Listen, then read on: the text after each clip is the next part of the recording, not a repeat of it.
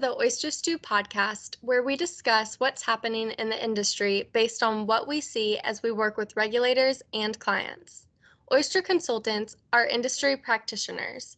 We aren't career consultants. We've done your job and we know the issues you face. You can learn more about Oyster Consulting and the value we can add to your firm by going to our website, oysterllc.com.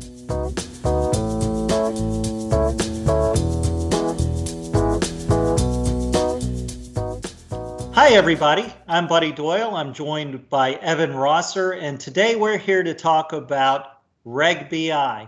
Evan, thank you so much for joining us today. It's good to have you. So I guess the big question of the day is, what are you observing as it relates to firms now that they've had Reg BI implemented for the last few months?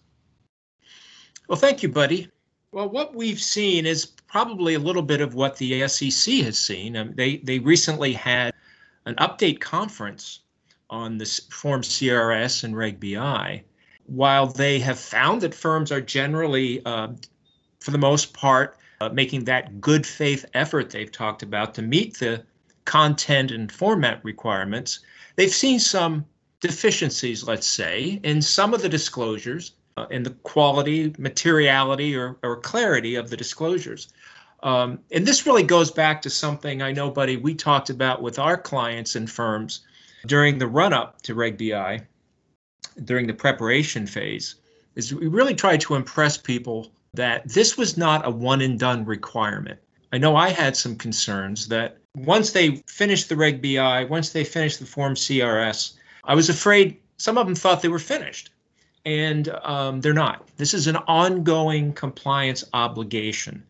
And now is the time for firms to take a look at what's the feedback they're seeing. The other thing we've tried to impress on firms that we've spoken to is that the CRS and the Reg BI, and especially the Reg BI, is going to be front and center in every customer complaint you have going forward. So now is the time that firms should start looking at how it's working and what feedback they're getting, both from customers and from their sales force.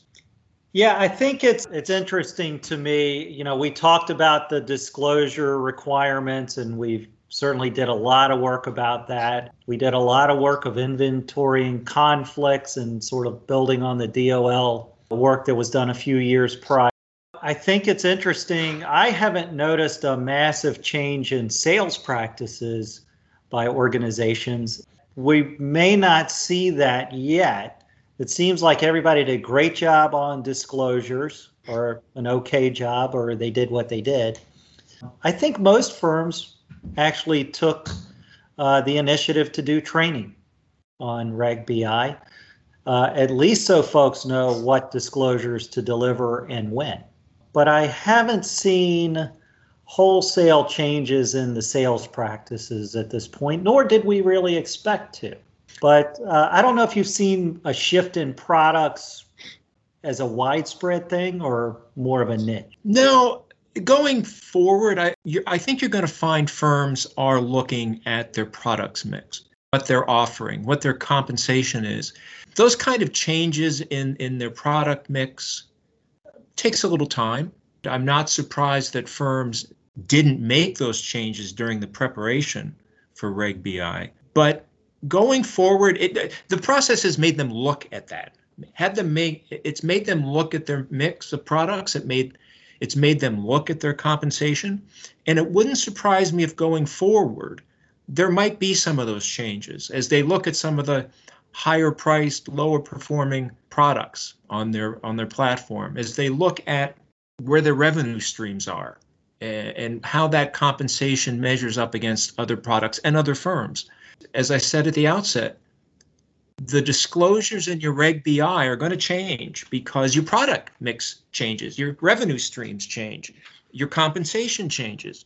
All of that needs to be updated on a regular basis for the Reg BI. So I think you will see some product changes as firms look at their mix of products and look at their disclosures.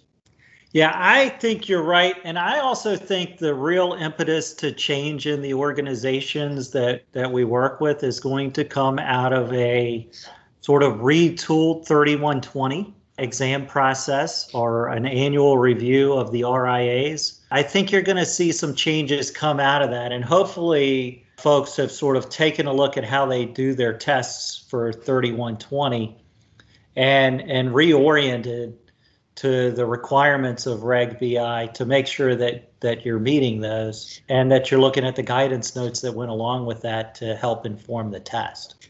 Yes, and clearly one of the obligations here from Reg BI is conflict, either elimination or mitigation. And firms have proposed and implemented conflict mitigation for some of the products, for some of the compensation. Now's the time to start looking whether that mitigation is working.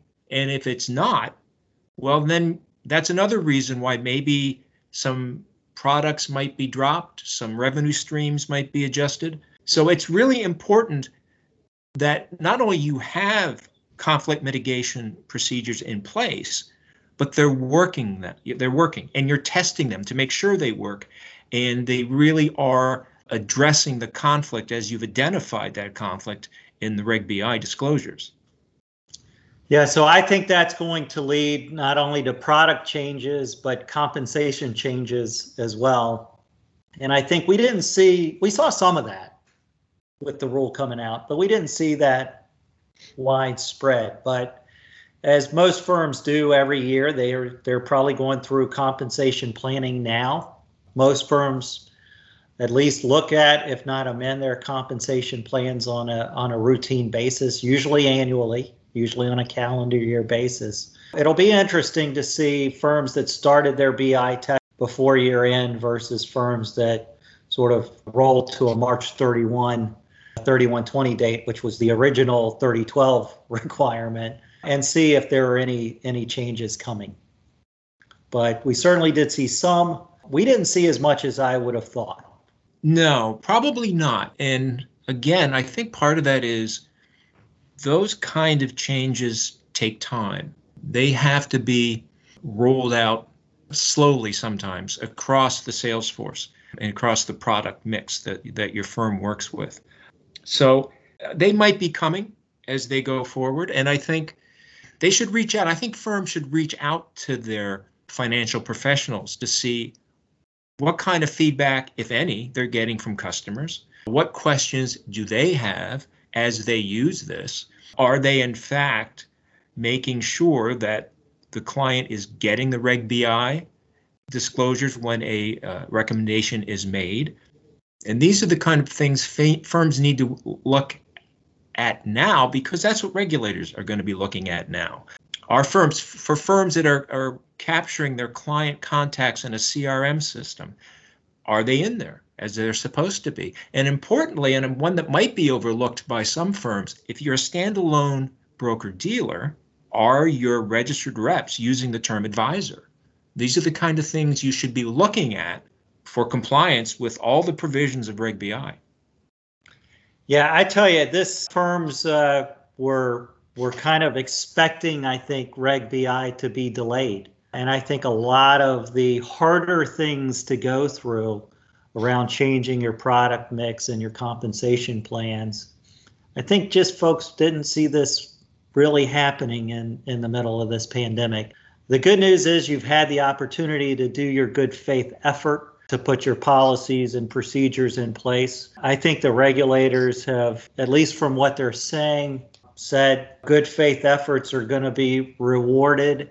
And I expect, Evan, to your point, that they're going to expect you to continue to evolve your business. I don't think they're going to be overly aggressive necessarily if it takes you to the end of the year to get a few things in place. Obviously, as you're doing your testing, if you notice anything out there that was not up to your new standards, certainly you'll want to fix those as quickly as you run across them. I think you'll get a lot of credit for that. But Evan, you're a former regulator. I am a former regulated. Sometimes I'm a little optimistic about those things, but does that seem similar to what you're hearing from the SEC and FINRA? Yeah, I think they are. And I think they are trying to adhere to that good faith effort. But another thing I've told the firms that I've worked with and I've spoken to is you might have some disagreements with the regulators on certain materiality decisions or that you've reached as far as the materiality of certain conflicts. You might have some disagreements with the regulators. They might have some thoughts on the clarity of your disclosures, for example. But the that you must have is accurate disclosures. You must make sure that they are accurate, because that, to me, falls outside good faith. You must make sure that the disclosures you make, those revenue streams, those compensation disclosures that you make around a recommendation must be accurate. I don't think you'll get much leeway if it is found that your disclosures are somehow not accurate. I've also heard from certain clients that have been examined a little criticism of the prominence of the disclosures. Yes, and we've seen that quite a bit. And that's another thing. Make sure that it is on your website. There are a couple of firms that I've spoken to recently that while they thought it was on their website, when they went to look, it wasn't there. And as you say, it has to be prominent. And while there's not a lot of guidance in the rule what prominent is, the regulators will look for that prominence with their own definition. So yes, make sure that it's both on the website and it's prominently displayed there. And also that as you open accounts, as you are making recommendations, that in fact, you're testing that these disclosures are in fact being made. They are getting to the customers. So I think this is all good advice. There's probably a lot to do here in your organization, certainly looking at the way you're doing your testing and making sure that you have amended how you go about that to look for the requirements of Reg BI. That is a big deal. If you haven't trained your organization, please do so. It's really important. People don't know what to do just because it's in a manual somewhere. You definitely need to train folks, and this is a centerpiece right now. So we would expect that to continue to move forward. And then even if you prominently disclose things through Form CRS, make sure your links work in there. If you're linking to your ADV or to other documents, you got to consistently test those links, because I tell you what I have seen is regulators are very interested when they're coming in to visit to see what you did around Reg BI.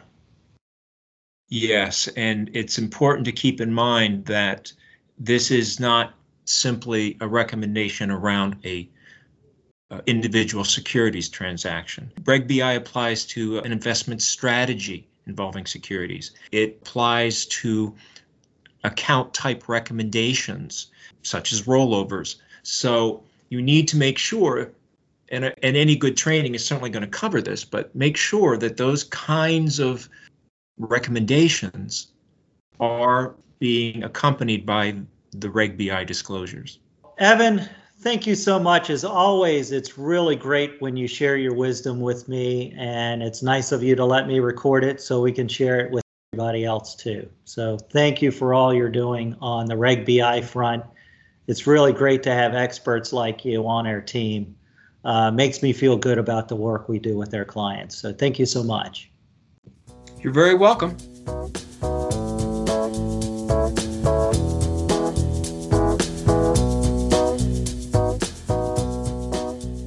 Thanks for listening. And if you like what you heard, make sure to follow the Oyster Stew podcast on whatever platform you listen to. If you'd like to learn how we can help firms start, run, protect, and grow their business, visit our website at oysterllc.com.